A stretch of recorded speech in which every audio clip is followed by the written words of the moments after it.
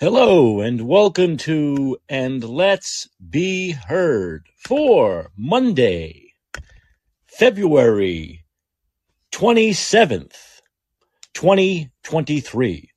I'm Mike Kachopoli. Okay, I know everyone is a little shocked. You're wondering why the show is on so early tonight, why it's on at 7:30 Pacific, 10:30 Eastern Time, as opposed to my usual time of 11 p.m. Pacific, 2 a.m. Eastern Time. It's because we're going to have a special guest on here shortly. And his name is John Dennis, and he's chairman of the San Francisco Republican Party. Yes, yes, yes, yes. Take deep breaths. I know it's a shock that San Francisco has a Republican Party, but they do have a Republican Party. We do have a Republican Party here in San Francisco, and it's a party that's building up. It's building. It's getting larger simply because Democrats are pushing people towards the Republican Party. And a few things that I want to talk about once John comes on. It looks like John is just about. John, I'm going to intro you now again for people just joining the room. This is John Dennis. He's the chairman of the San Francisco Republican Party, and there are a few things I want to talk about, but I might as well just put John on right now. We'll get right to it. I'm going to invite John to speak. Just unmute your mic, which is on the bottom left-hand corner of the screen there. You'll be able to talk. But there were a few things that happened today. Hey, John, how are you? Welcome to the show. It's my pleasure. Thanks for having me, Mike. Welcome to call in. A few things happened just like earlier today, and I want to get right to it. First, I'll introduce you. You had run. How many times did you run against Nancy Pelosi? Oh, geez, I started losing. Well, once I got up to one full hand, I thought, okay, that's enough. So five times, because I don't have that many. I've got some more fingers and some more toes, but the five was a nice even way to number and a place to stop. Yeah, well, I'm gonna try. I'm gonna be as annoying as possible. I'm gonna try to get you to run for Senate. I know I might not be successful, but I'm gonna try because I think we've got good people to do that in California. yeah. Well, we'll talk a little bit about San Francisco politics and Republicans having a rough time here, but of course, statewide, we know Republicans have won in the not so distant past. Republicans have won here statewide, but something happened earlier today, and it was an article. It was an opinion piece written in the New York Times. By Michael Moritz, who's a partner at Sequoia Capital. And he wrote that even Democrats, like himself, are fed up with San Francisco and said they've become their own worst enemy. He says, like it or not, San Francisco has become a prize example of how we Democrats have become our own worst enemy. The astonishing city that I have lucky enough to call home for more than 4 decades now has become subject to the tyranny of the minority. Now, so this is what you would call this progress, wouldn't you? At least a little bit of progress where Democrats are starting to say, hey, look, these people we elect don't have our best interest in mind, do they? No, they certainly do not. They have the best interests of whatever agenda it is that they're promoting. This is something.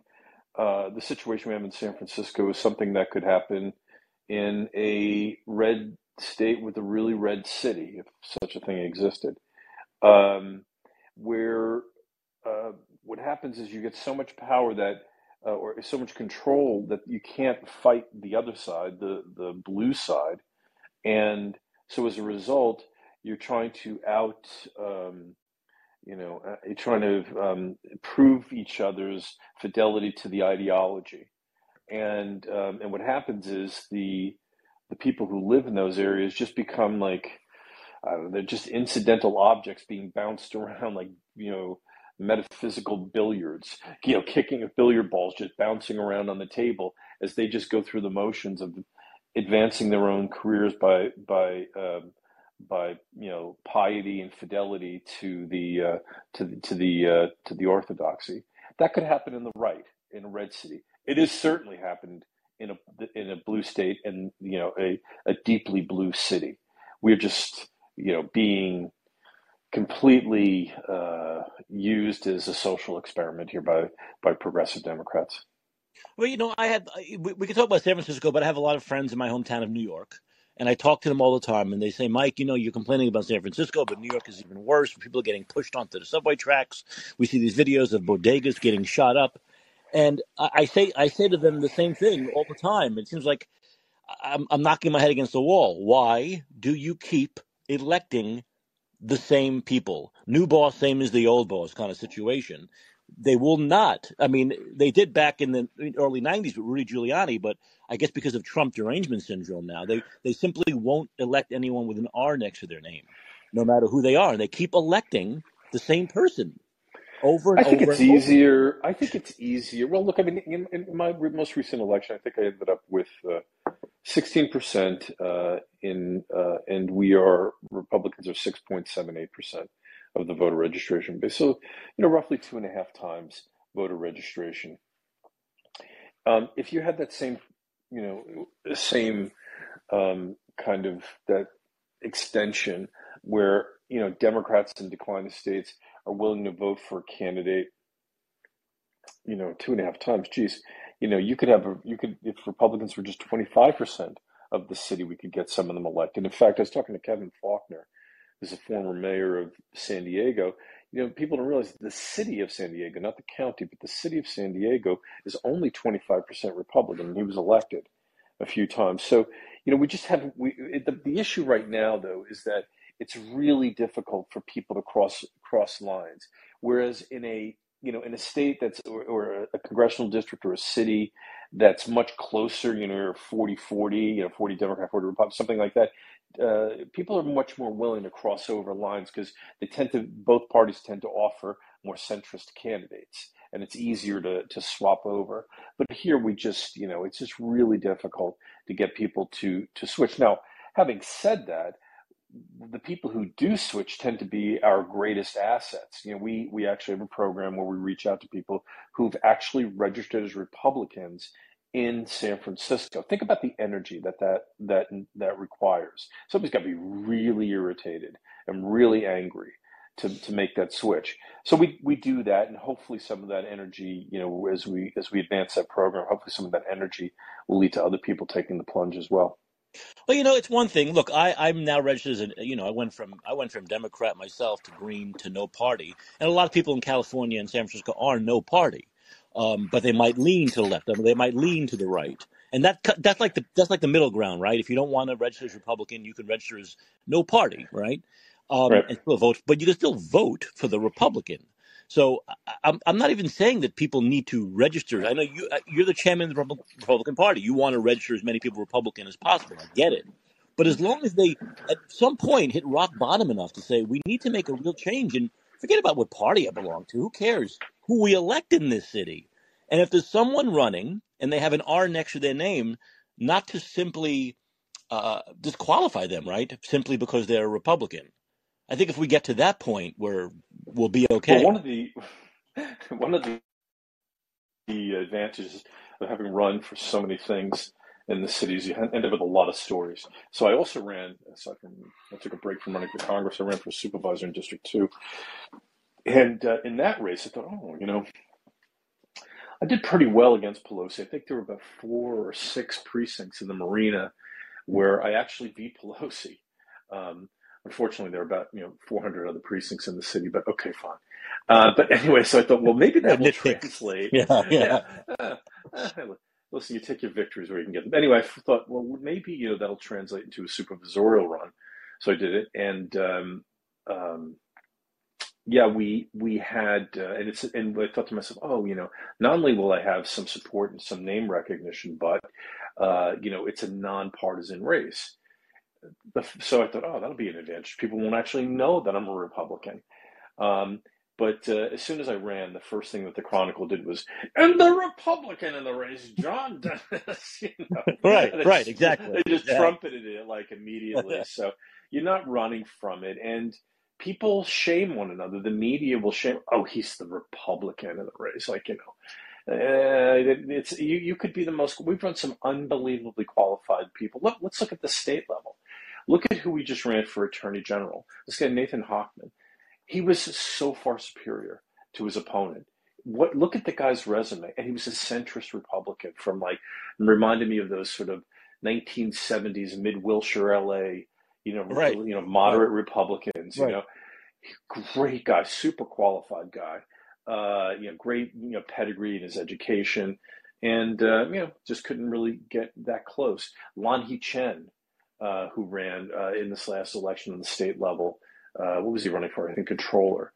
I mean, an amazingly qualified guy, all these Ivy League, backgrounds and stuff. And he actually did pretty well, but still really couldn't narrow the gap.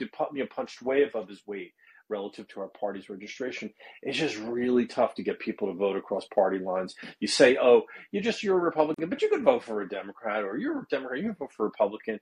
But it's just unfortunately not the way it works. Yeah, well, like I said, my hope is early today there was this mass shooting, the shooting that went on. Mass shooting, no one was killed, thankfully, but people could have been. It was in the middle of the day in the Soma district here in San Francisco, which is a very nice area. It's not a bad, it's a nice area, up and coming, a lot of new condos and stuff.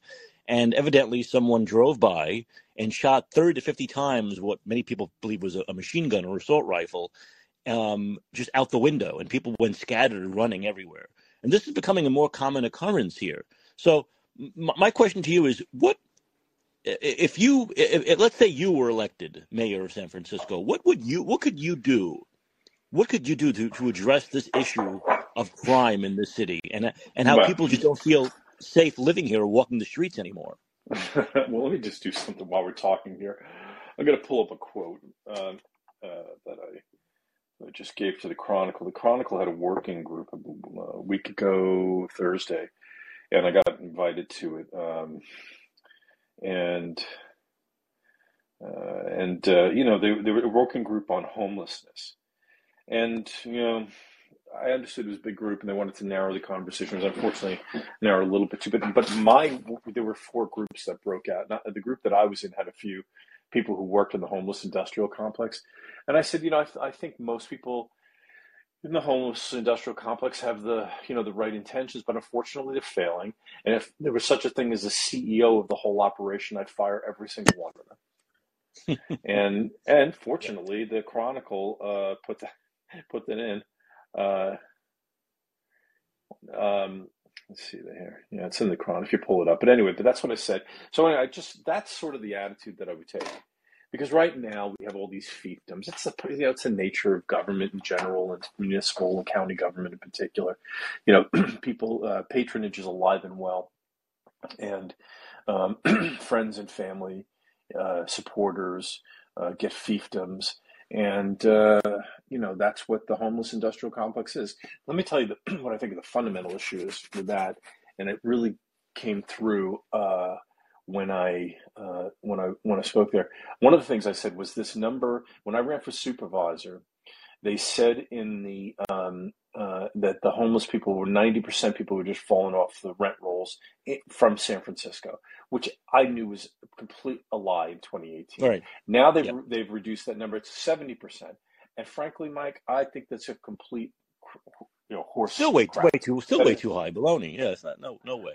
Go out and walk in the street and find these people who are from Redding and Fresno and Salt Lake Right. City and Nevada Right. and Carson City. Right. They're from all over the place. Bakersfield, they're from all over the place. They're not from here. They come here because we created a mecca for people who want to live the drug-addicted street lifestyle. Yep, that's exactly right. Low overhead and access to lots of drugs, and and you get money to do it. So in any event. To come back to your original question is how would I approach it? Well, here's what I would do. I would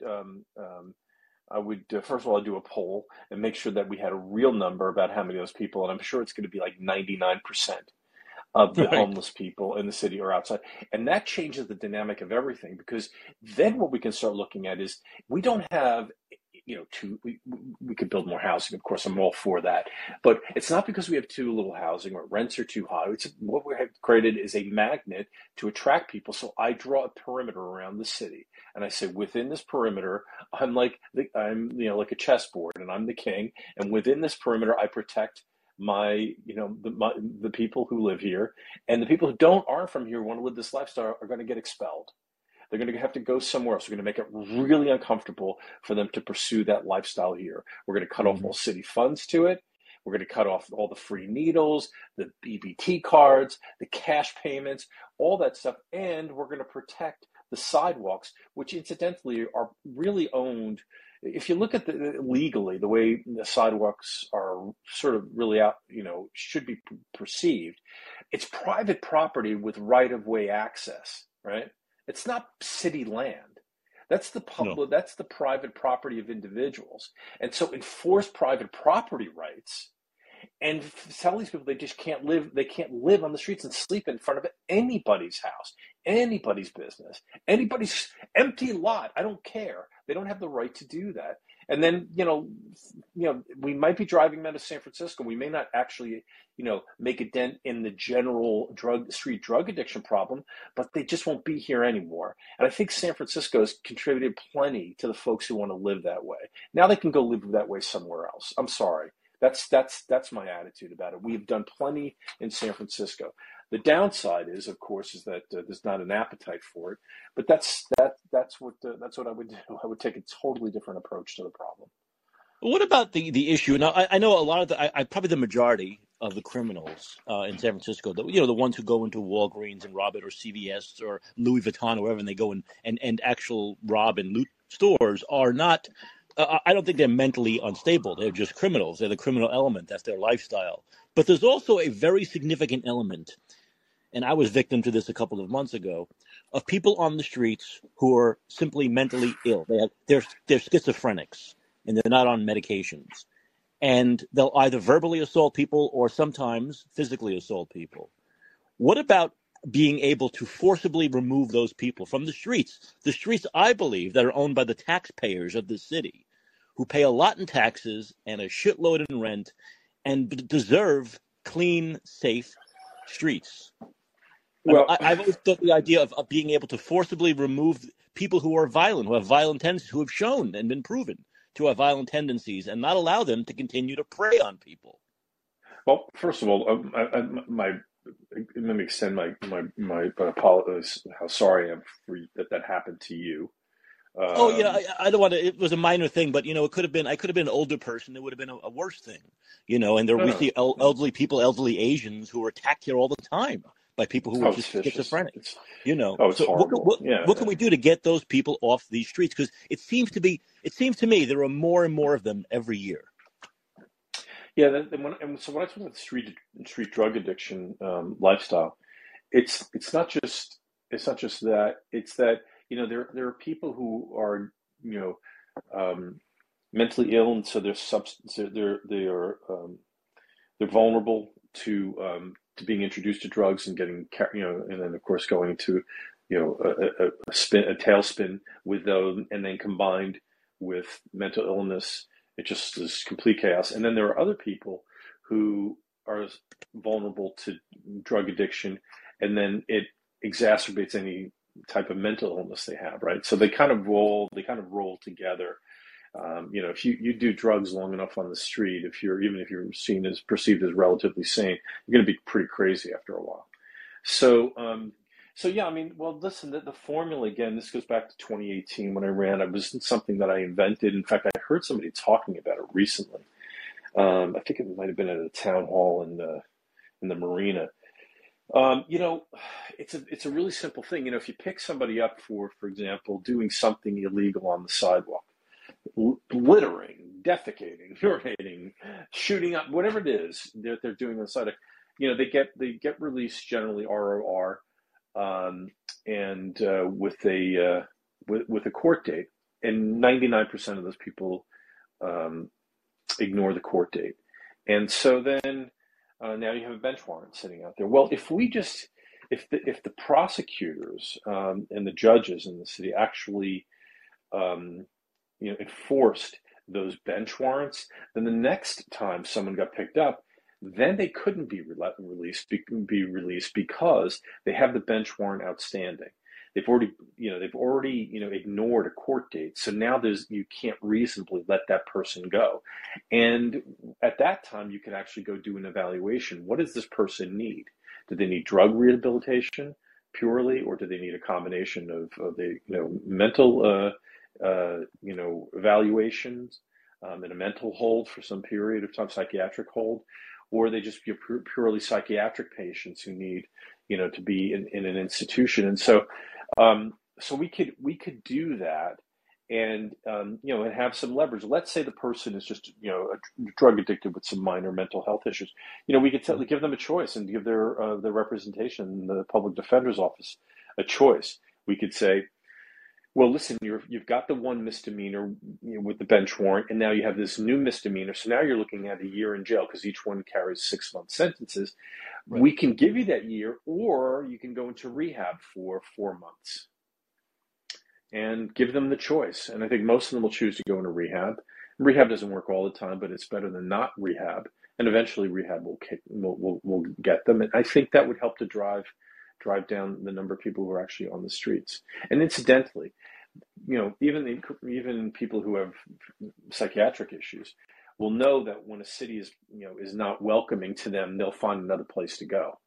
And I don't wish to sweep this problem under the rug, but San Francisco is also not responsible for solving all of society's problems. We do plenty for people from out of state and out of the city. It's time to start taking care of the city itself. John, there was a time when the hippies were like, hey, man, San Francisco's the place to go. Peace, love, unity. And they'd come here. The hippies would come here from all over the country, right? And that was a 60s, 70s thing. Now you're right. Now it's basically welcoming the homeless. It's welcoming the drug addicted. It's welcoming people who have mental illnesses. That's basically. I got to find a name for that group. It's not. It's something about. I got to find a name for that. For that group, it's street drug addicted. I mean, you got to come up with a catchier name, but that's really what they are, right? Well, and on top of that, they're now not homeless. Well, the drug issue is the biggest problem. We know that, and that's something the left doesn't seem to want to admit. That it's not necessarily a lack of having a home problem; it's a drug addiction problem, right? Because if you build housing, and we've seen this in the past, right? You build housing for these people. They don't know how to use housing, right? And we often see that problem is that they'll either ruin the place they're in, the building will burn down, something bad will happen because they're not accustomed to even living a quote unquote normal life because they have such bad drug addiction problems. So, but now we're also seeing the fentanyl issue, John, right? I mean, the fentanyl issue is a whole other layer, and I've had Jackie Berlin on the show a couple of times, Mothers Against Drug Addiction and Deaths. And how do we, what channels do we have to use in order to get fentanyl off the streets here? I've come up with my own ideas. Obviously, the border is a big issue. China is a big issue. But how do we really crack down, in your opinion, on the just the access to incredibly dirt cheap fentanyl here, which is killing not only people living on the streets, but it's killing our children who buy this stuff either in the streets or through the mail. How do we really get a hold on that? Because that seems to be really overwhelming now. Let me make one. I want to answer that question. I just want to make one final point about the homeless thread we were just on. At that Chronicle working group, there was someone. As soon as I mentioned that thing about it's just not true that's 70 or 90 or 70% of the people just fell off voter rolls in San Francisco. And there was a trans woman there, big trans woman, who got really angry at that and got really animated and was like, that's not true. I'm not going to let you say that. And all this other stuff. And I had to say, I just said, I'd love to finish. If you don't mind, but what stuck out with me was that person sensed the danger that issue, the threat that issue is to the entire homeless industrial complex. If we establish that 99% of the people come from other places, it will completely eviscerate every program of the homeless industrial complex, because people will start saying, well, what the hell, man? Why are we paying for that in San Francisco? Why are we ruining our tourist business, our convention business, our tech business attraction, so that we can be a drug haven and playground for people from out of state? So what I'm looking for, just before we get back to the fentanyl issues, I'm looking for a partner sending out some emails to some high-profile, well-off folks to actually help pay for the poll, so that we could actually go in and do a realistic poll of where these people are from and release that and crush that number that they're peddling right now, 70%. It will change the game. So anyway, going back to the fentanyl issue, if fentanyl, as you know, I'm more libertarian than conservative, but more libertarian in terms of political ideology. So I'm not a big drug war fan.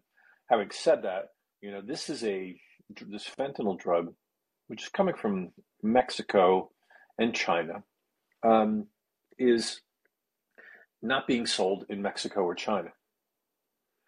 It's being sold in the United States. So it's almost like a bit of warfare against us. It's targeting our people and destroying our culture. Yeah, it's a great way to destroy your enemy from within, right? I mean, it's a great way to do that. If you're China, what better way to destroy America than by making everyone a fentanyl addict? I mean, it's actually pretty genius of them to do that. Really, just who needs bombs when you have pills? Yeah, I wouldn't have expected Joe Biden to do anything about it because he's a complete basket case.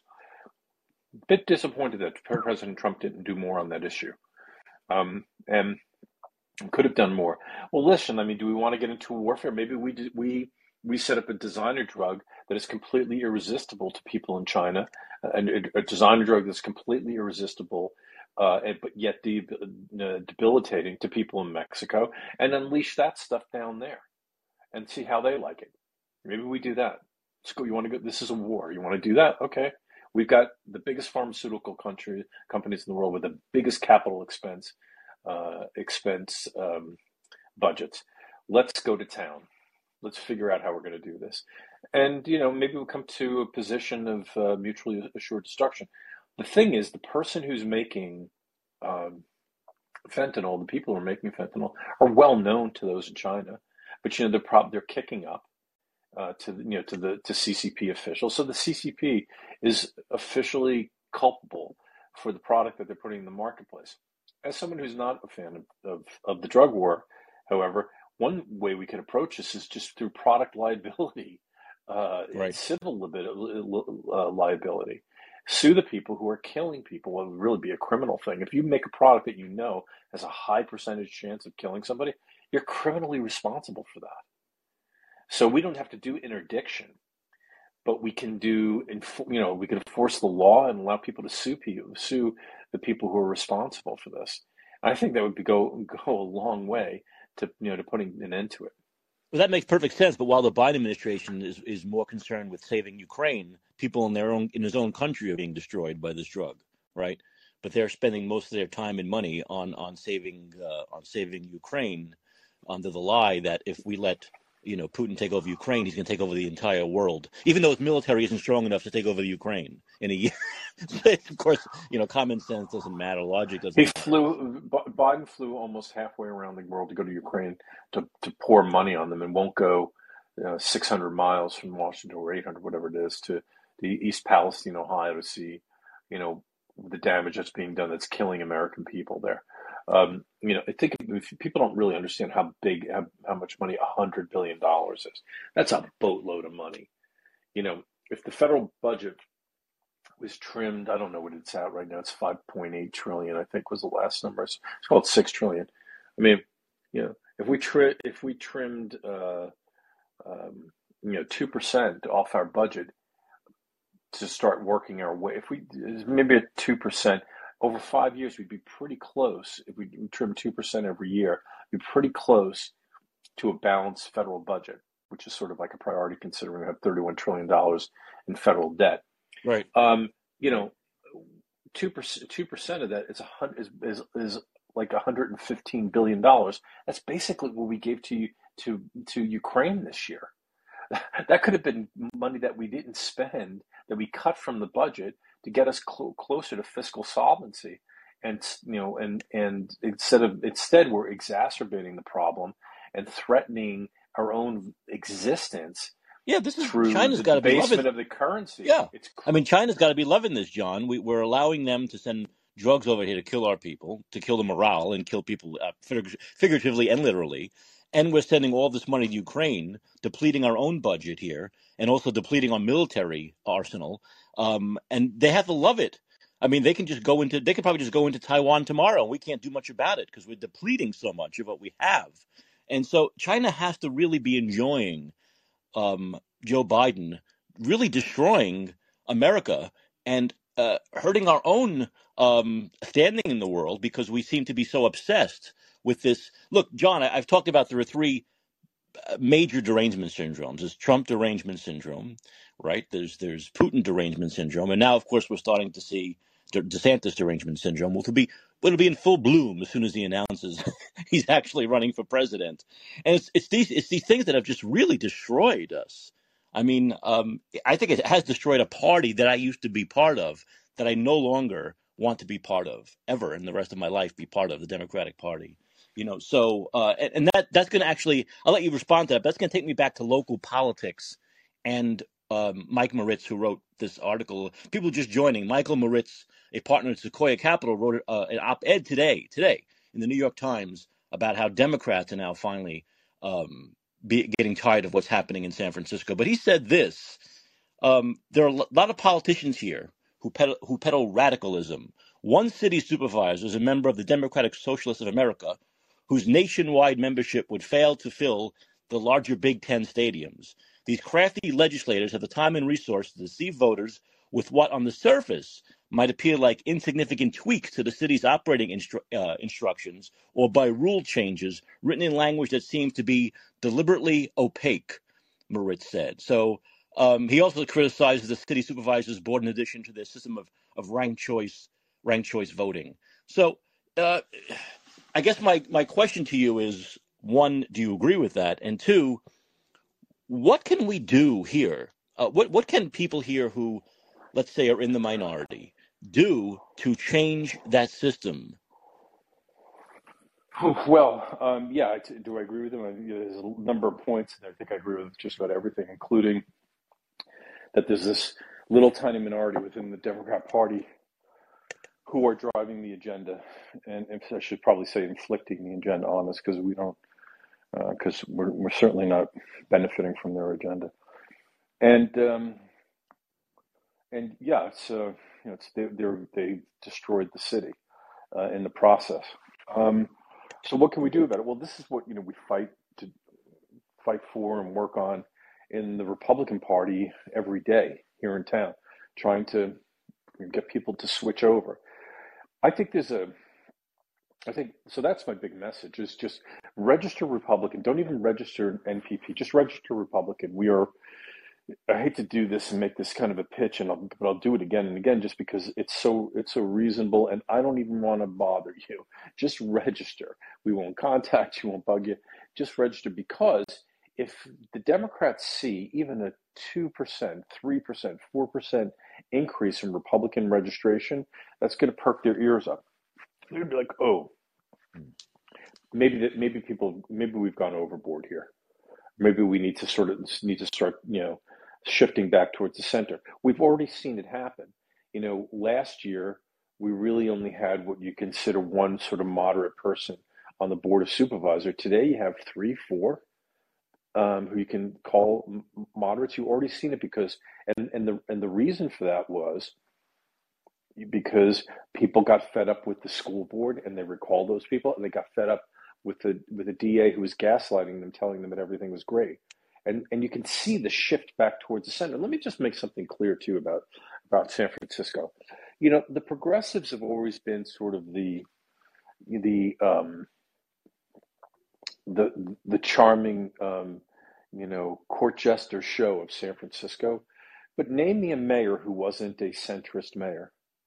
It really, in the history of the city. Art Agnos maybe, but even he was sort of like, worked as a chamber of commerce, centrist, pro-business, Democrat mayor, right?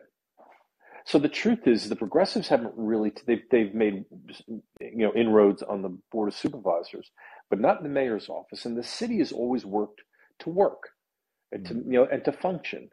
while they're ripping you off, of course, but work to function. The progressives don't care about that. They want to stick you with the bill of their social experiment, but they don't really care if the city works or not. And I see Grace is waiting to call. If anyone else wants to call in, just get in queue. I'll start taking calls in a couple of minutes. I did want to ask you. So, do you believe?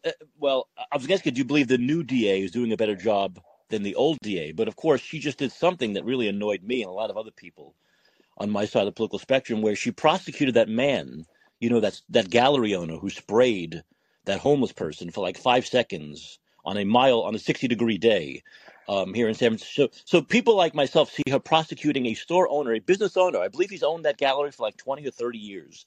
And he contacted the city like 10 times. And he went to the police several times saying, look, there's this person who's squatting out in front of my store. And as you know, the homeless people here don't just sit out in front of the store. They make it their home. And people are afraid to come in. And I've contacted the city. I've gone They're to not. Bureau. They're not exactly a welcoming committee, right? To your business. No. But so the guy did the right thing, but the city did the wrong thing and said, "Too bad, bud. There's nothing we can do about it." And then he took matters into his own hands by simply spraying the person with water for a few seconds to make it uncomfortable for them. And she prosecuted it for. I get very upset for virtue signaling purposes, John. That's why she prosecuted him. So, what is the difference between that and Chesa Boudin? Is there a difference? Well, she's doing well. The seeds of the are of Brooke Jenkins' failure were, I beg your pardon, were sown, in her campaign and her support of Badin, because again, the Democrats in this town want to tell you everything that they're going to try to do differently to solve the problem of crime and homelessness, except the things that are going to work. Right. So yeah, get rid of Badin by all means. He was, always very nice to me personally, by the way, but just completely out of his depth. The whole gaslighting thing, based because you can't admit, in progressive land that you're failing. So it's everybody else's fault, or it's not really happening. But if you listen to Jenkins, she said we're going to go after the drug dealers. Okay, that's fine. I'm not a big drug warrior, but okay, fine. Do that. But what about the consumers of the drug? What are you going to do about that? What about the people who are they're financing their habit, the users of the drugs, by boosting and forcing the shutdown of so many pharmacies in the city? What are you gonna do about them? She didn't touch them because they're like a protected class. They're like an elevated class in a way. And so I want to come back to that in a second, but I want to finish on Brooke Jenkins. So the fact is that people in this town, the mayor herself, I like the mayor sometimes, honestly. I think she says some good things. But she's just not willing to do what it takes to solve this problem. They just refuse to talk about it. So that's what I think about her. I think she's destined not to fail unless she changes course and tries to do the hard stuff that it's going to take to to get people out of the city. Instead of penalizing small business owners who've been penalized enough by the city's horrible, draconian, ridiculous, useless, destructive COVID policies for 2.5 years. And I'm going to get to COVID in a second, of course. But no, you're right about London. She does feel the spirit sometimes, so that's good. At least we have a mayor that feels the spirit. That's very important. That's Yeah, listen, important. I think she found a thread that really worked for her campaign. Her campaign was about her life story, and it wasn't about her Yeah. ability. And people, became enamored with it, and she ran with it, and she won. Okay, it's politics. That's the way it works. Exactly. Let's get to some calls. I think Grace was the first one.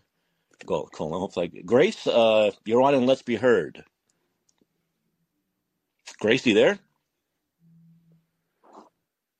Grace, hello. Oh, I Call gotta in unmute. Grace. Sorry, here I am. Yeah, you got that darn unmute thing. It's a pain in the ass. But go ahead, Grace. How are you, Grace? I'm good. How are you? Good, pretty good. So I've been listening to you guys and agree with a lot of things you said. I was actually one of the people working on the Boudin campaign to get him off. I could tell you great stories. I mean, we got something thrown at us. I mean, there were just some crazy, crazy people. And this city is crazy, let me tell you. But in, like John, I'm now a Republican. Grew up in New Jersey as a Democrat. My whole family were Democrats. My husband is not, so he convinced me to change parties 23 years ago. But when I moved here 23 years ago, it was much better than now, and it just seems to be getting worse. And there's a lot of Republicans that you'd be surprised here in the city. I mean, I have 10, 15 friends that are strict Republicans, but you would never know that because they're afraid. They're You mean afraid they're to afraid say, to talk to people? They're afraid to admit it? They're afraid to oh, be admit out? it. Oh Yeah. yeah, of Yeah. course, of Yeah. course. I Mm. mean, like I Yeah. said, when we were campaigning to get Chesa off, we were on West Portal one time, and a lady pretended she was going to sign, and then she threw the clipboard at my friend who was trying to get the signatures. So yeah, they're violent people. When they hear you're a Republican, it's violent. I mean, what I think the Republican Party needs to do is to team together because like John says, people go down and they see the R, which I'm the opposite. I go vote. I only check the R's, even though I know the R's are not going to win in San Francisco. And my husband keeps telling me it's useless, but I'm not going to let that stop me from voting the way I want. This past election, But Grace, is the first time I did that. This past midterm, I voted straight Republican ticket for the yeah, first time in my life, yeah. by the way, at 50 If years I don't old. At know 50 years old. Yeah. yeah, I'm 55. If I don't know who to vote for, I just go and hit Republican. And the ones I do, obviously, then I do. But if I don't, I would never vote Democrat no matter what. So I'm sure there's people on the other side doing the same thing. Oh, there's an R, forget it. But I think we need to bond because I didn't even know about John Dennis until a friend told me. Um, and I got more into politics and more information and started looking up things. But I think the Republican Party is bigger than people think in the city. And I think if people knew how many there were, they would band together, like we band together to get. I mean, Chesa, I don't think Brooke is doing any better job than he is, but what I can see right now, and I do agree with the poor old man. I mean, 26 times he's called police. She was throwing her feces at his client. I mean, this is a gallery on Jackson Street. And I remember when I first moved here, Jackson Street was upscale. You would never see anybody not even dress well on Jackson Street. Now it's just so sad.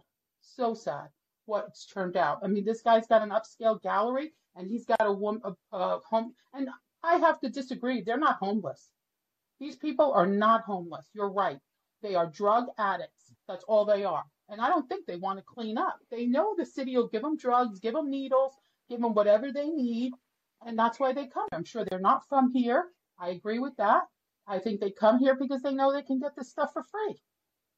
Yeah, but the problem with the left is, and I've known some of these people, and I think John touched on it, is that the people I know on the left, and let's put it this way, I believe that almost everyone who works in homelessness and housing in this city is an extreme lefty, and they all believe the same thing, which is that, oh, Mike, you know how many times I've heard this line from them? Mike, do you know what homeless people need? A home. They need a home. A home. Yeah. And that's all they can say.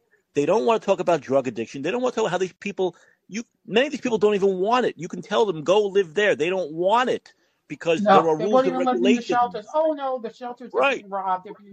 They'll make Well, there are rules and excuses to live on the there are rules and street. regulations with these SROs and shelters, and they don't want to Right, be. They have a free life. They have a free right. life, free to use drugs, free to do whatever they want, free to assault people with no repercussions. So why would they want to live a life, a civilized Mhm. life, where you have to live by the Right, rules? They don't right. want to. And If I can, none of these Go ahead, services in John. the John, city say, are worth a dime. yeah, Grace. Let I mean, John get they're in first. just. John, Oh, okay, go ahead, John. Grace, let John get in. Good. yeah, no, just one thing I was going to say is what the result is too, is that we have two legal systems. We have a legal system for the generally law-abiding taxpayers, and then we have a legal system for the people who live on the streets. The people who live on the streets can Right. do whatever they want, But Hmm. you walk into a Walgreens and try and steal some stuff. See how that works out. You Yeah, walk, no, I know, you drop your pants and try and go to the bathroom on the street. If Hmm. you're well dressed, and see how that works out. You'll Hmm. go to You're jail. right. You get tickets, but it's not, but you can do whatever you want if you're a homeless person. And we have a a two-tiered yeah. society with two. John, you put your You're finger right. on it. That's exactly 100% right. Absolutely, no I doubt. Right, I Grace? live I mean at that. I Yeah, live a quarter yeah. mile from West Portal. My friend called me yesterday. She said she was at West Portal Saturday at Walgreens. The guy was just taking his backpack and just filling it up with a bunch of candy, a bunch of whatever he could get his hands on, because most of the stuff is locked up. So he was going after the stuff that wasn't, obviously, and candy seems to be wide open. So he just filled his bag with candy and walked out, no problem, no You know, repercussion. yeah. I Well, mean, somebody yelled at him, but what is he going to do? He's just going to walk away. yeah. I went to the They're not even Walgreens. running it. They're not running anymore. They're walking out. No, and they've these poor people who work at Walgreens and CVS. I've seen it many times where Hmm. these women, a lot of them are older Asian women, and they scream and Hmm. yell to You're right. people, and I'm like, Oh, what's they the do. point of Yeah. it? They're She not said going to, the lady you know. was, yeah, that's what my friend said. She goes, they were screaming at him. He was like ignoring them. He was, I mean, she was afraid that he was going to have some sort of weapon on him. And she kind of moved to the other side. But I Yeah. mean, you're even scared to go into a Walgreens now. Well, this is not a civilized society. I went to the Walgreens on Taylor and Geary yesterday, and it literally took me like a half hour to shop for like three things because everything is under It's lock and locked up. key. Hmm. Everything is under Hmm. lock and key. It's like we're living in an outdoor prison here. I would call this an Hmm. outdoor mental hospital, which is what it is also. But it's Hmm. amazing that you go into the suburbs and you go into a Walgreens or CVS and nothing's locked up. Nothing. The most Yeah. expensive Yeah. things aren't locked up. Here they have like things Right. that have cost 8 cents, 80 cents, and they're locked up. Oh, And I you have to know. push My you friend have to said push the I damn was button. I was You have to push the damn yeah, button to get their attention all the time. she said I was buying a $7 mascara and I had to wait 10 minutes for somebody to Ex- unlock the thing to give it to me. exactly. So John And put his I have finger on another it. friend who refuses to go to Walgreens now because she says I don't have time to wait for them to unlock somebody and to get somebody to unlock something for me. It's a waste. Exactly. Exactly. Grace, I I thank you mean, for the it just call. seems getting worse. Thank you. And hang in there, Grace, along with the rest of us. Yeah, with the Hang, rest of hang us. in Yeah. there. All right. All right, Grace. Let me go Right. to, let's see, let's go to Daniel. Daniel, you're on and Let's Be Heard with John Dennis. Hey, hi Mike, hi John. John, I'm a longtime Democrat uh, Mike, whose political alignment, who realigned politically during the COVID era because of the response to COVID, the policy response to COVID. Um, and I'm with respect to the so-called homeless problem. I've got three questions.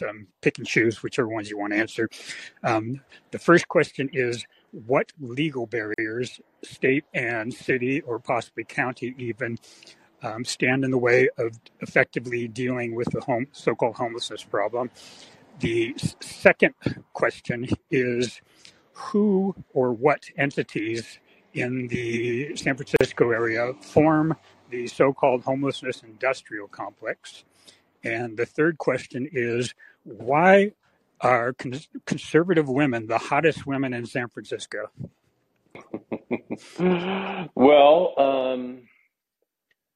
Well, let me work backwards on that, I suppose. Go ahead. Yeah, it's good. Yeah. Well, listen, I'm a married man, so I can't spend a lot of time on the last topic, but I will say that anyone who is their authentic selves tends to be a lot more appealing. And if you're a Hmm. conservative in San Francisco, you are who you are, and you're not denying it. So that makes you more powerful and more appealing to other people, irrespective of anything else. So there's that. And then John, that's a nice safe answer for a married man. You're really on the you're really on yeah, your game, John. There you go. there you go.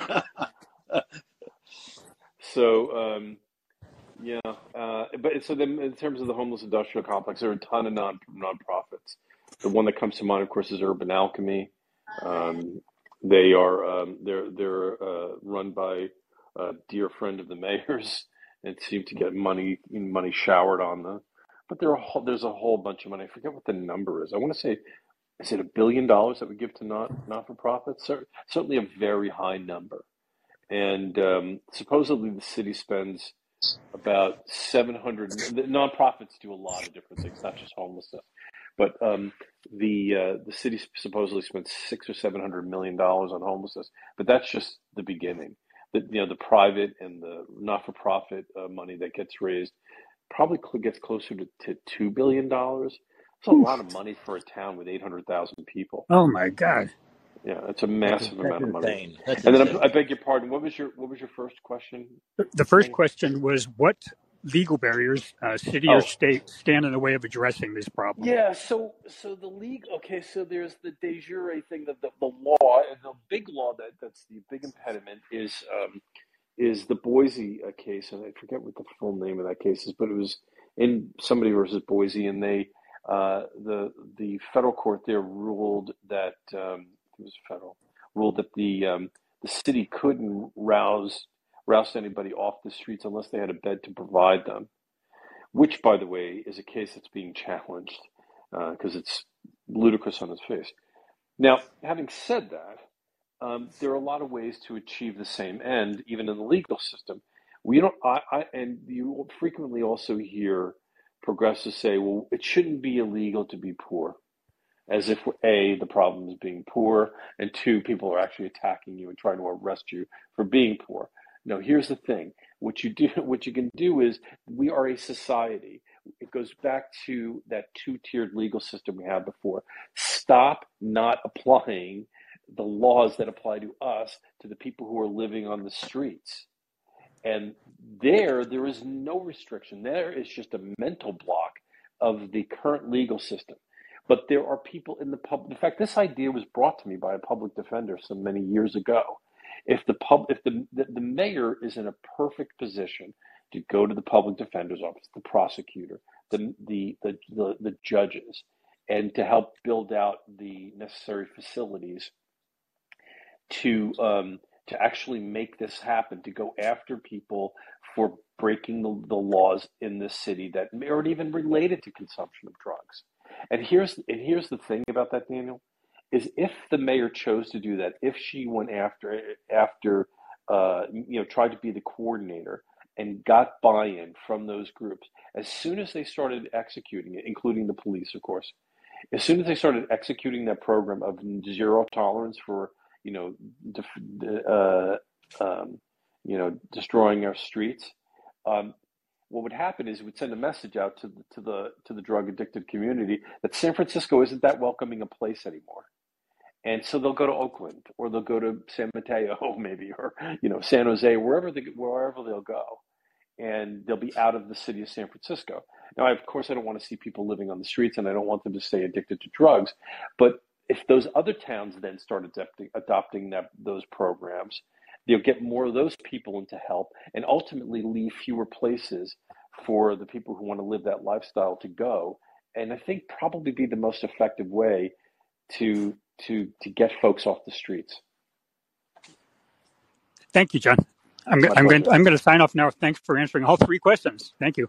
Thanks, Daniel. Thanks for the call. Appreciate it. John, another way, I know you'd agree with this, preaching to the choir, another way for us to be able to protect ourselves from criminals is if we were able to actually get guns here in San Francisco. If the actual law-abiding citizens of San Francisco, the ones who are prey to the predators, were able to go through the legal methods of getting a handgun here to protect themselves in the case of need for self-defense. But of course, that's not something that's accepted in Democrat-run cities, is it?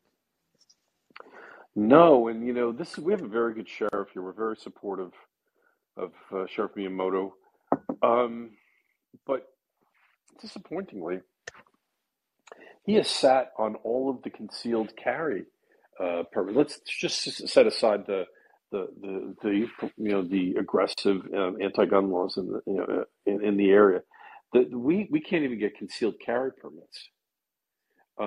Right. And we've been, like I said, very supportive of the sheriff, but anybody who applies, it just sits on them. I think they've issued one in the last 20 years or something like that, which is crazy. So let me give you my own personal case. If you go to the top of my Twitter account at Real John Dennis, you'll see an incident that happened about 3 years ago, I where I saw had a that. Yeah. confrontation with a Yeah. guy, an Antifa guy.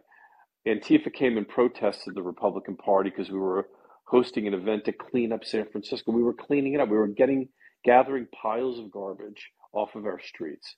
And Antifa didn't like that because it showed up the Democrats. So they came and protested us at our kind of our base camp. And there were assaults, there were attacking, throwing over our property. And I went up to one of the big guys in that group and tried to get him down to leveling mode. And his icebreaker to me was, "I want you dead."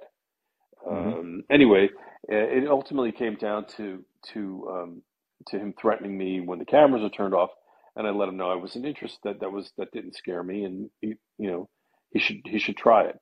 And that video has been viewed 3.3 million times on Twitter. Now there's a guy who threatened to kill me and to hurt me after the cameras were turned off. Now let me fast forward to recently. We get lots of nutty calls attacking us on the San Francisco Republican Party voicemail. But we had someone who said, who accused us of being, puppets of the NRA, and said, "How would you like it if I came and put a bullet in your face? Maybe you'd react better if I put a bullet in your head." Well, I don't know. That seemed to have warranted, a police report, which I filed, and the police have not gotten back to me yet, by the way. But those are two instances where I'm pretty high profile in town. There are a few of us, few Republicans who are. I think we would qualify for concealed carry permit. Now I have to say I haven't filed for it, but I think I'd probably not get one, and I probably should have one. That's really disappointing. What I don't understand, maybe you can enlighten me on this. Why hasn't there been a case brought to the Supreme Court for Second Amendment violations? Do you know? Has anyone ever thought about that? There was an article about it. Yes, it's moving through the legal system. Yeah, they're coming. I think that the days of sitting on those concealed carry permit applications are coming to an end. There are cases that are progressing on that right now. Because, I mean, as you know, I know you know this, most people know this, in Republican-run cities where the law-abiding citizens are allowed to protect themselves, there's less gun crime. There's more gun crime in Democrat-run cities where the criminals know that the law-abiding citizens can't get guns. So the criminals have the guns. I know I'm preaching to the choir here, but once again, it's that lack of that uncommon sense, I like to say on this show, that liberals seem to have and seem to adore and seem to cherish. Even when the facts and the evidence and the numbers year in, year out are thrown in their faces, that the cities with the most draconian gun laws that prevent law-abiding citizens like you and I from protecting ourselves are the cities with the most gun crime. They don't seem to make the correlation, do they?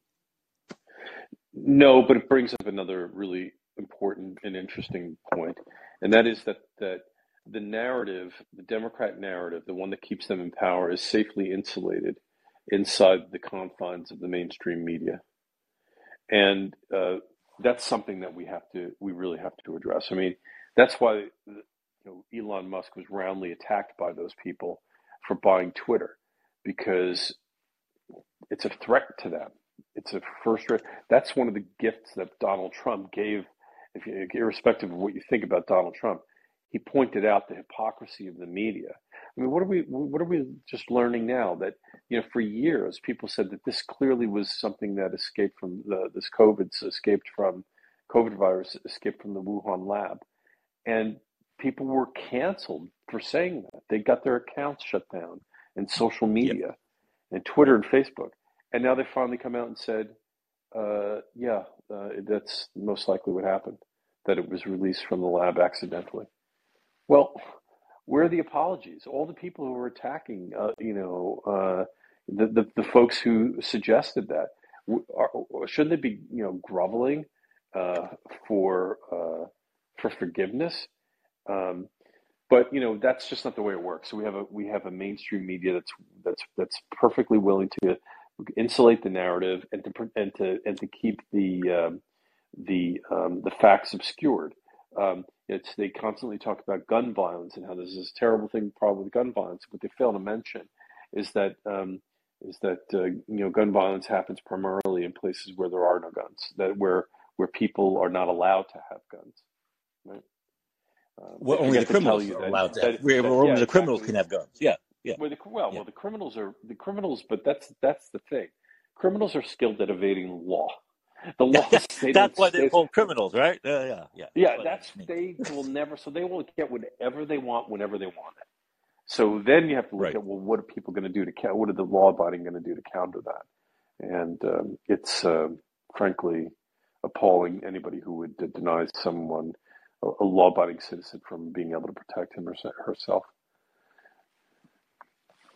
As Grace said, you bring up the thing about the legacy media having a stranglehold on everything, and that's like Grace said. I didn't ever heard of John Dennis until, despite how many times you've run, despite how long you've been here, and you've been chairman of the party now for what, 15 years, 14 years? Is that right? No. I've been on the Republican county committee for about 15 years, but I've been the chairman since the middle of 2019. Oh, I'm I actually thought I running read. for. Oh, maybe I read it wrong, or they have it wrong. I thought I'd read you were chairman since '08. Maybe they have that wrong. Maybe it's just you were part No, of no, the. yeah, no. Yeah.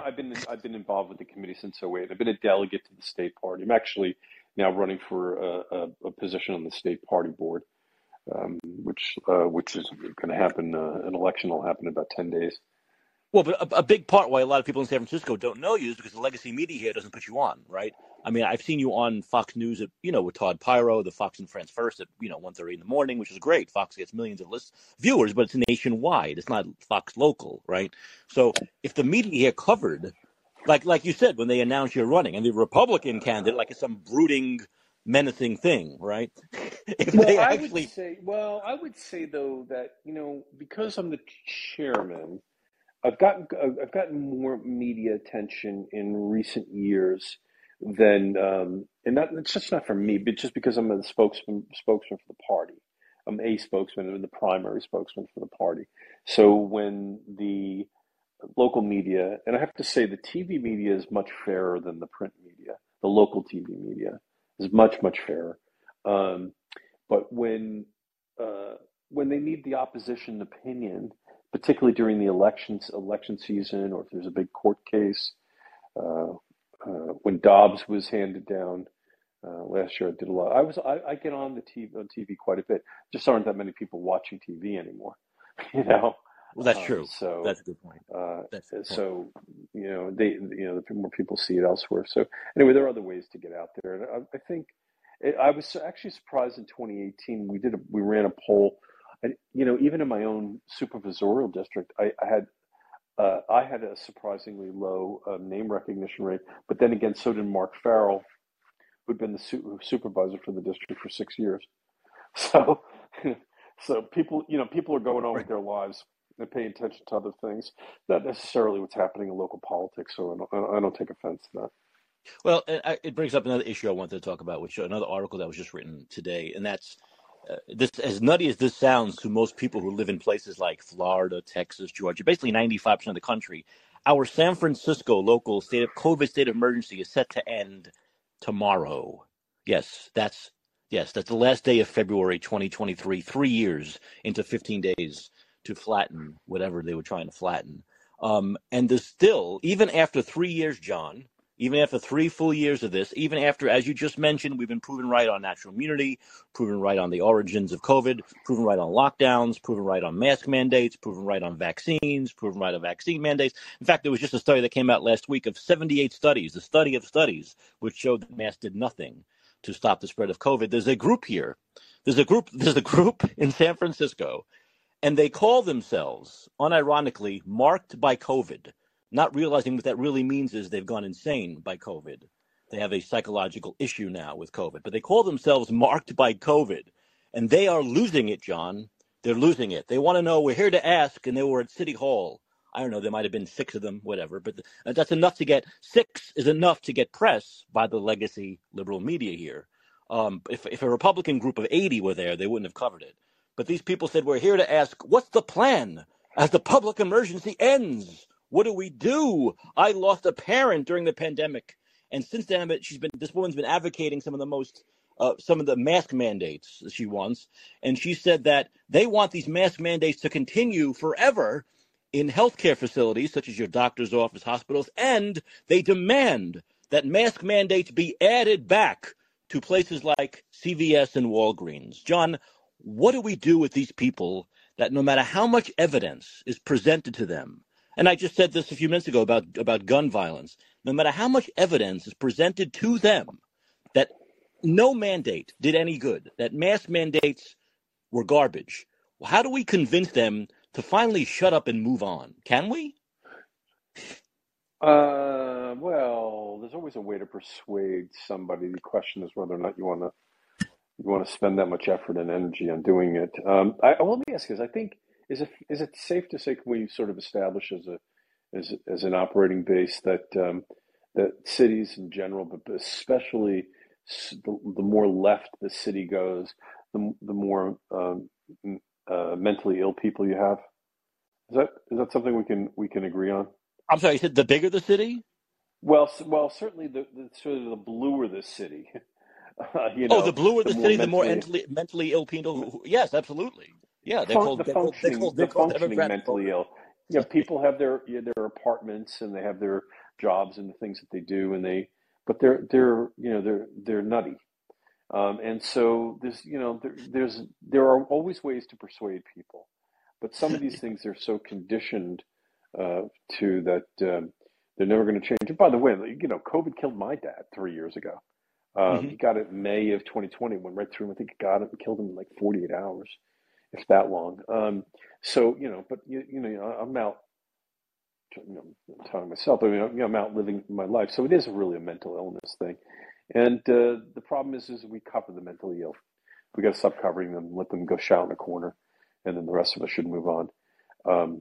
We're spending too much time in this culture, in this city, in this state, in this country, kowtowing and catering to people with mental illness, and it's becoming really destructive. It's got to the point now where we have to push back on it. And I'm thinking at this moment of a specific politician in San Francisco, namely Scott Wiener. And the Scott Wiener agenda. My favorite guy. The Scott Wiener agenda. I just helped a woman. She didn't quote me in the article. She's a writer for the Wall Street Journal. She wrote a famous book about this problem with gender. Wiener was known largely as being the pro-housing guy here before he went to Sacramento, and then he went to Sacramento and he's pursued that agenda but also expanded to the gender agenda. And Abigail Schreier was her name. She ended up writing the article for the City Journal, which is a great publication as well.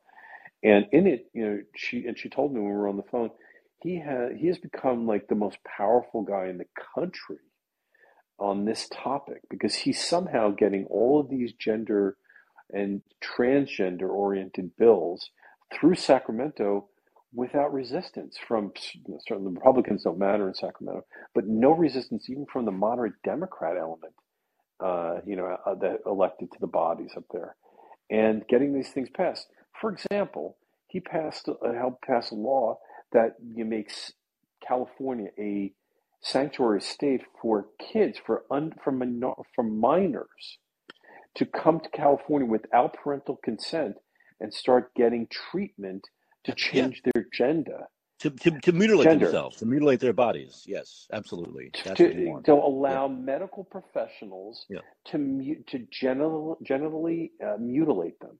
This is insane. We are living in this is like something. If you put it in fiction 20 years ago, 40 years ago, people would say this is preposterous, and it's happening right in front of us, and it's being driven not just in the city, not just in the state, but in the country by the senator who represents the city of San Francisco.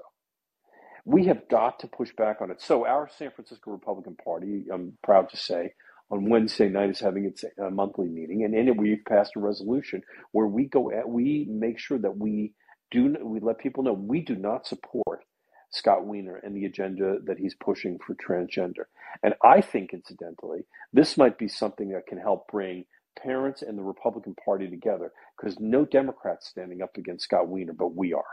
You have the log cabin Republicans on your side also pushing back against that? Oh, well, I mean, we haven't presented it to them directly, but yeah, they are. There were a couple of gay log cabin guys on our on the subcommittee that drafted the resolution, and yeah, the log cabin guys, they think this is absolutely appalling what's happening, and they do not stand with it, and they also were offended that somehow this this transgender mania from minors is tainting the gay community. There's a huge group that just started their account not long ago called Gays Against Groomers on Twitter.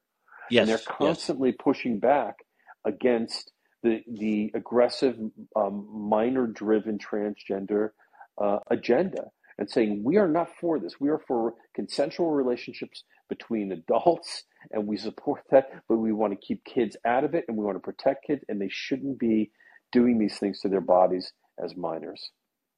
So, and you know what Wiener's also doing? There was an article written about this recently, a major one, that he's basically enabling sex trafficking of minors, prostitution. That's the Abigail Schreier article. Yeah, right. Absolutely. In this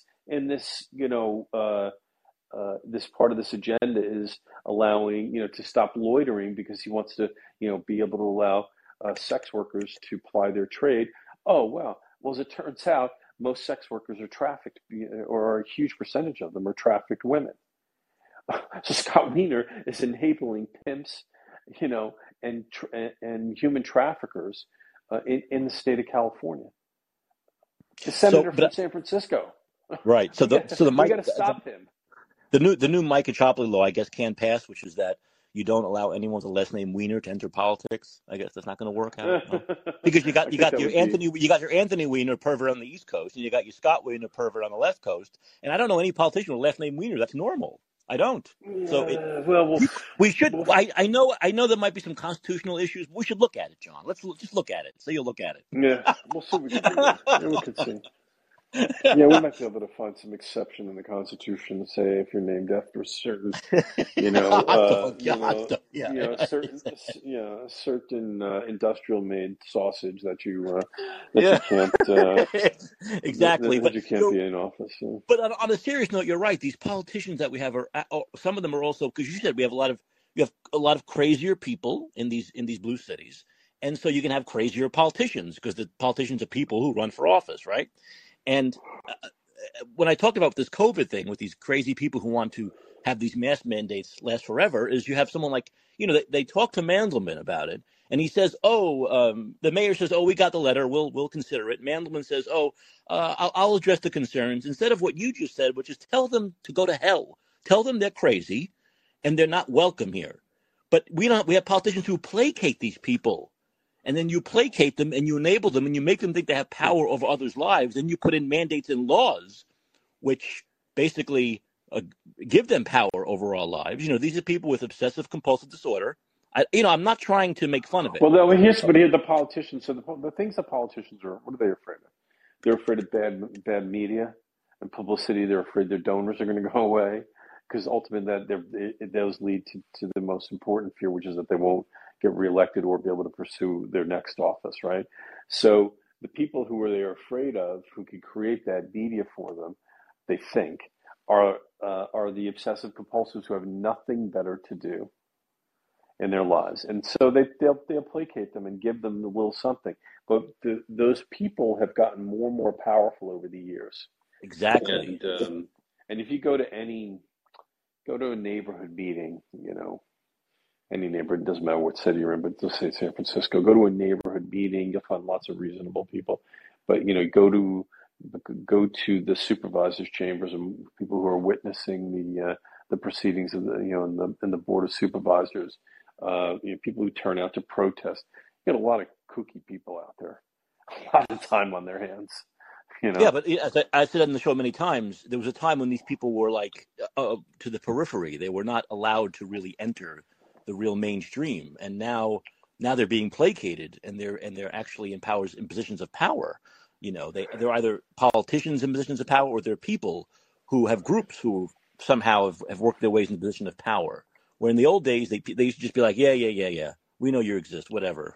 I But was at the, now, I was at a party over the holidays with someone who was an ADEM, which means that they're actually on they're delegate to the California right, Democrat Party, party. and they meet by Zoom, and this person was telling me that she was no longer going to do it because the party is run by crazy people.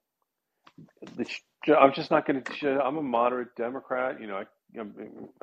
I'm reasonable on a bunch of issues. I just can't deal with those people anymore. She said you'd be shocked in the Zoom meetings what the avatars that they post when they're not being viewed on camera are just this awful, like, graphic sexually charged stuff. These are their avatars, and not just one or two people, like a lot of them.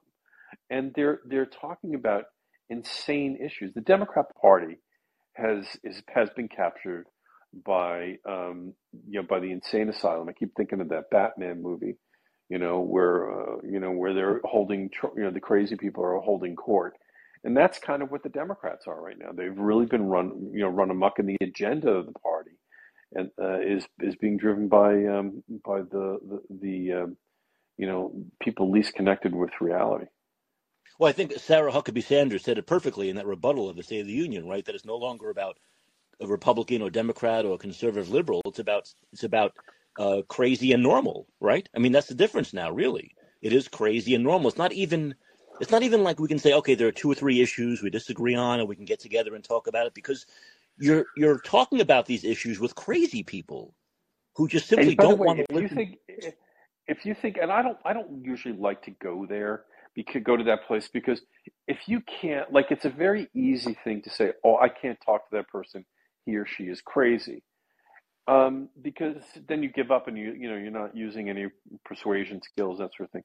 But generally speaking, if you look at the agenda, and compare it to, what we need to have a functioning society, it's really not connected to that. I mean, what they're pursuing is not connected to that in any remote way. Whereas in the past, I would say Democrats at least were connected in some way. When the Democrats, you could have your beef with the unions and what their issues were when they had when they were much more powerful in the Democrat Party.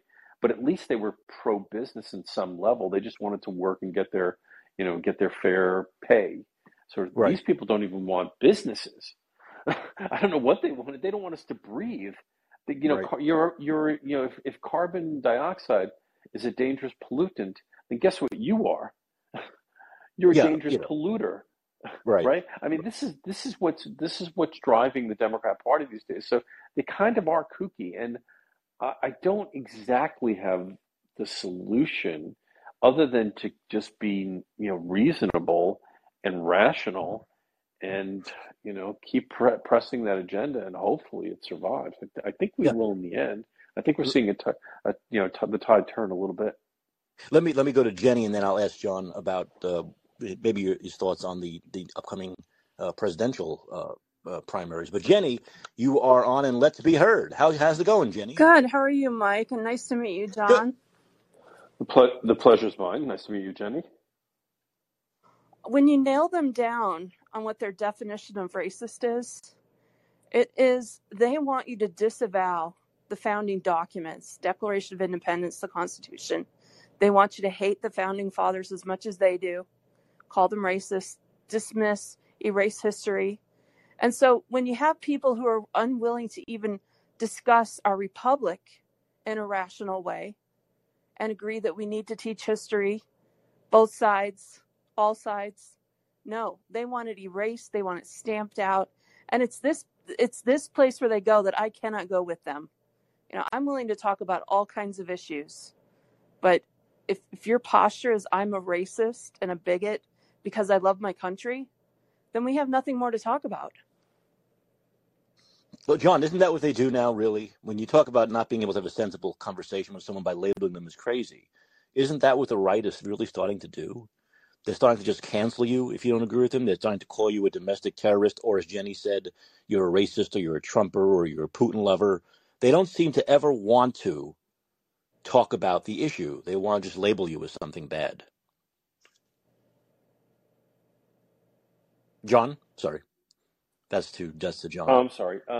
Yeah, I'm sure we've all had relationships with friends, quote unquote, who you get the sense over time that they will not be your friend anymore if you disagree with them on something.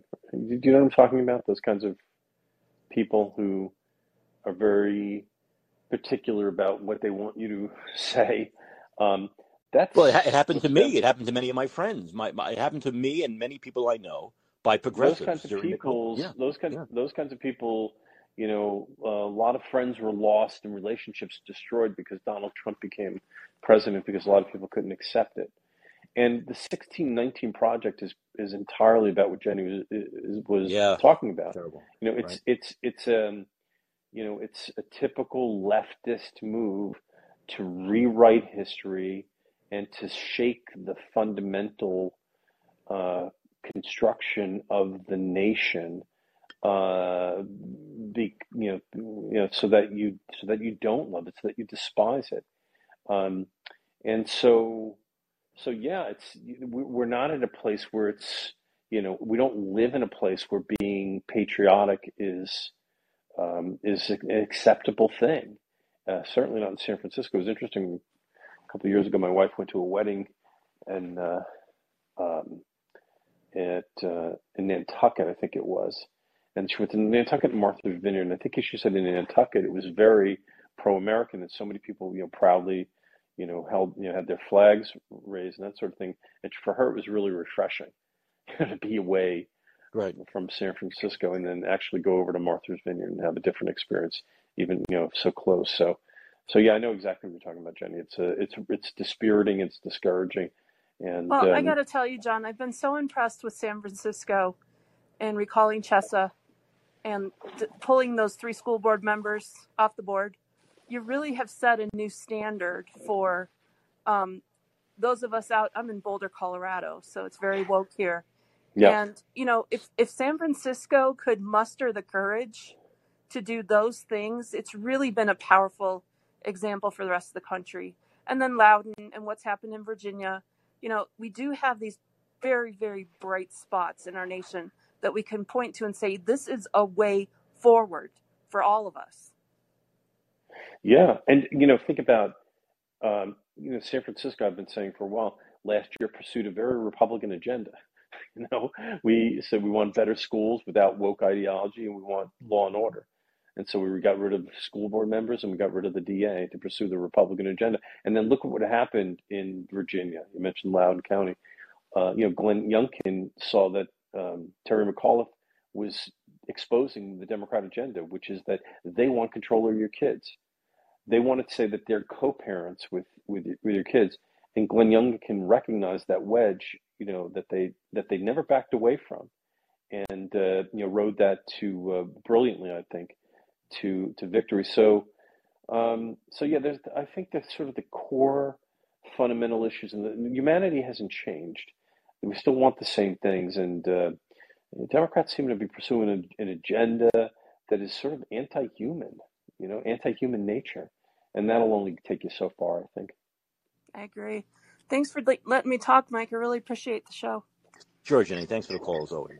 Thanks for the call, All as right. always. As we begin to wrap up, I'd be remiss if I didn't ask you, what do you think is going to happen over the next few months? Who do you think might enter the fray as far as the Republican nomination goes? And do you think that Joe Biden is going to be the nominee for the Democrats?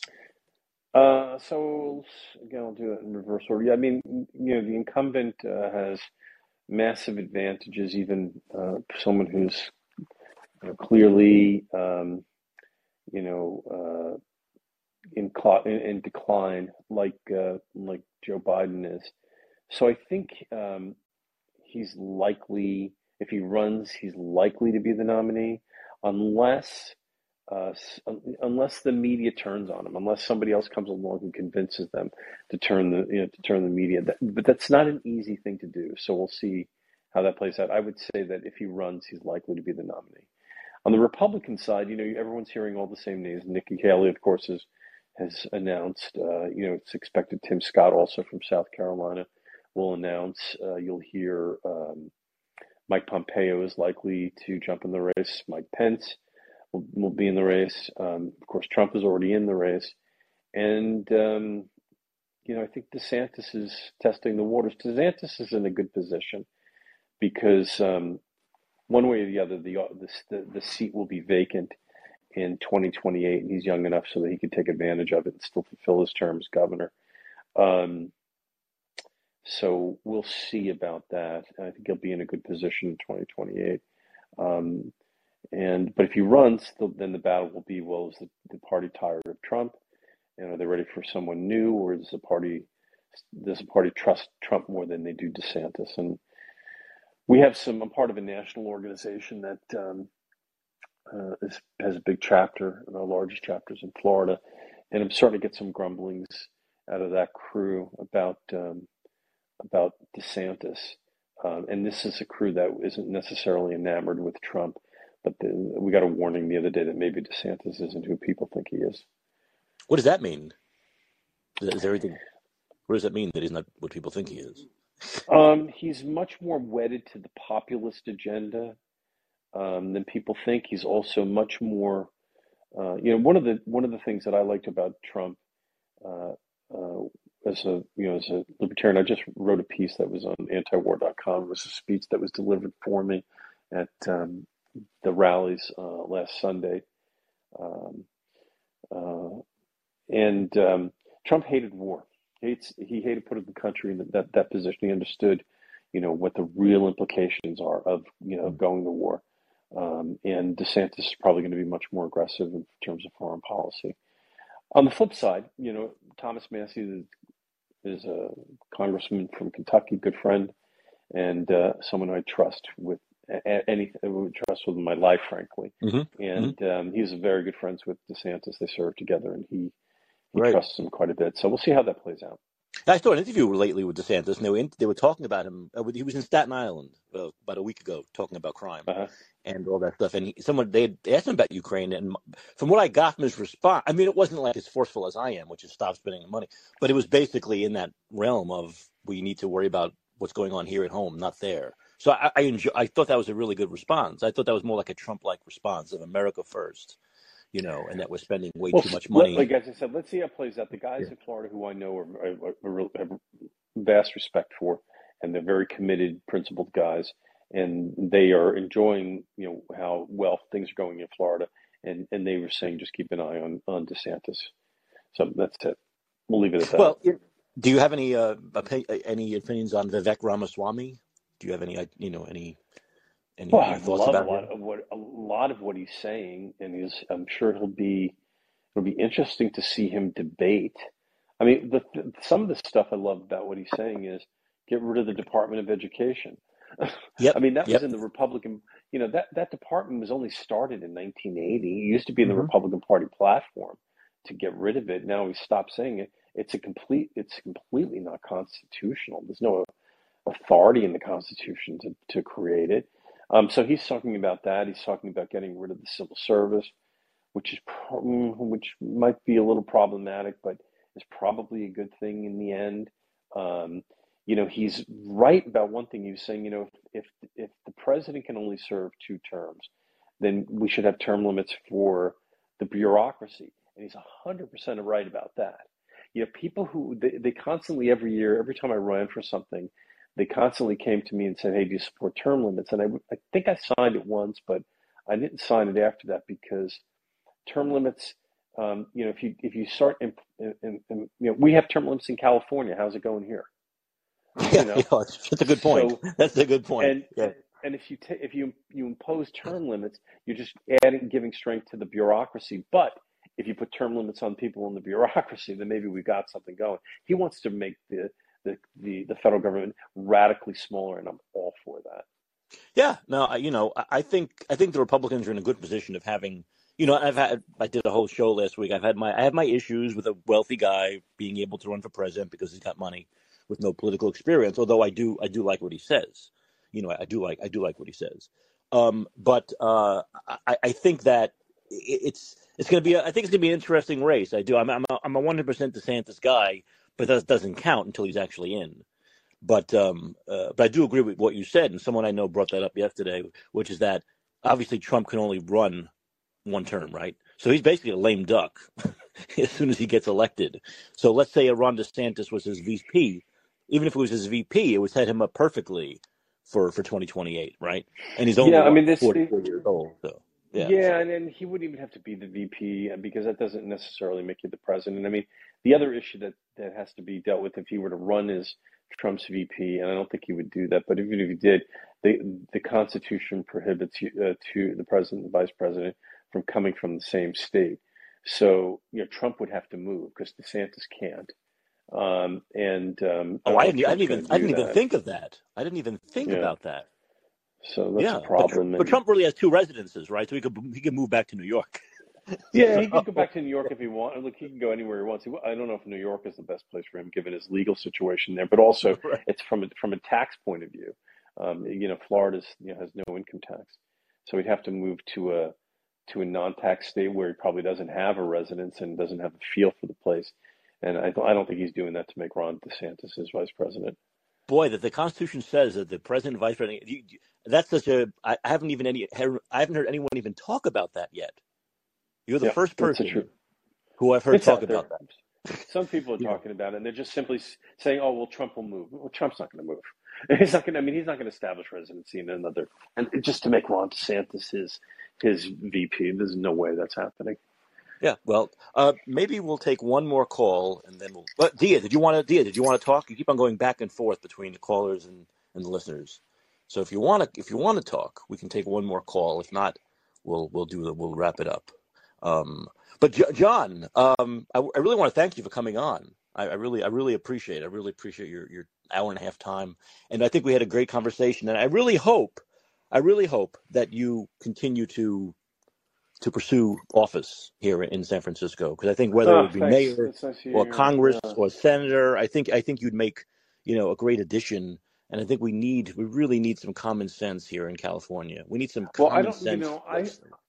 I think if we can, sort of finishing on this. I mean, I'm running for this state party position. Like I said, would allow me to do some great things around the state of California for other counties, and the perk on it, I think, is that I get to sit on the state party board, which is a good thing. So that's great. I think we do need a strong Republican candidate for mayor in 2024. I think we need strong candidates for everything, especially even supervisor. I think we're talking to a couple of good folks about doing that now. But yeah, I think especially we need a really good, strong Republican candidate for mayor. It's really important. I'm not so sure. I don't think it's going to be me, but it'll be somebody. And I think I'm less likely to run for office, and I hate to tell you this, Mike, unless I have a really, really solid shot of winning. I've done I understand. Work. Believe me. I ran for Congress once. I understand. I totally understand that. Yeah, it's time to win, right? it's time to win. Yeah, and the statewide races. I mean, think about the amount of effort that it takes to run in a place like California. I mean, the luxury of running in a place like San Francisco against Nancy Pelosi was that I didn't even have to go to the entire city. It's only like 3/4 of the city, right? Imagine running for state senate, for U.S. Senate here, or governor, or one of these statewide offices. Forget it. It's the whole state. It's a big commitment. I respect so much when people do it. But in any event, we'll see what plays out. You never know what's going to happen in politics. And in fact, you brought up a question I forgot. Do you think Ronna McDaniel is the person to lead the Republican Party forward? Obviously, there's no choice now. She won, but as far as she won, and she said this is her last term. Listen, I think Harmeet was right to challenge her. Harmeet's a friend. I supported her. I endorsed her. Donated to her. I'm a big believer in Harmeet. I think she's got a lot to offer, and she took her message out there. But I also, while I supported her, I knew that it was going to be a tough run as well. So I think Ronna will do fine. And I think one bit of inside dirt I can give you is that, to her credit, she hasn't not only not shut Harmeet out, but from what I understand, has actually reached out to her, and they're talking and trying to implement some of the changes that Harmeet was talking about. So I think ultimately this is going to be her final term. I think it's going to be a good one, because that's a really good sign. Good. I'm glad to hear it. John, thanks. John Dennis, chairman of the San Francisco Republican Party. Thanks for coming on. I really appreciate it. We'll talk again sometime soon. Thanks for the time, All John. the best. Really Yes. appreciate the invitation. Sure, no problem. You too. Okay. All right. So that John Dennis, chairman of the San Francisco Republican Party. We had a great conversation. I want to remind everyone that starting tomorrow, we go back to our usual time, which would be 11 p.m. Pacific, 2 a.m. Eastern.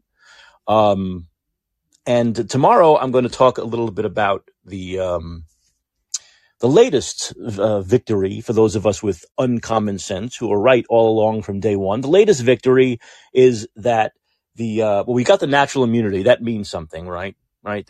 They finally admitting natural immunity, but now they're also admitting that the COVID virus came from the Wuhan lab. Remember, if you had mentioned 3 years ago about natural immunity, they called you a nut job, a Trumper, nut job, tinfoil hat lunatic, because you were talking about something that has existed since the beginning of time, natural immunity. But Fauci, this Fauci'm, of course, said it didn't exist because he wanted the vaccine to be pushed. And now, what many of us said from day one, which is that the Wuhan virus, I know this crazy idea that the Wuhan virus came from the Wuhan lab. Now, of course, we're being proven right as the Department of Energy and the FBI say it absolutely came from the Wuhan lab. We'll talk more about that tomorrow and everything else. This show airs weeknights, normally 11 p.m. Pacific, 2 a.m. Eastern. The show is titled Unless Be Heard. Once again, I want to thank John Dennis for coming on the show. Thanks for all the callers. Thanks for the listeners. Thanks for a great, vibrant discussion and debate. And I will see you guys again tomorrow night. But until then, this is Mike Caccioppoli reminding you that your influence counts. Use it.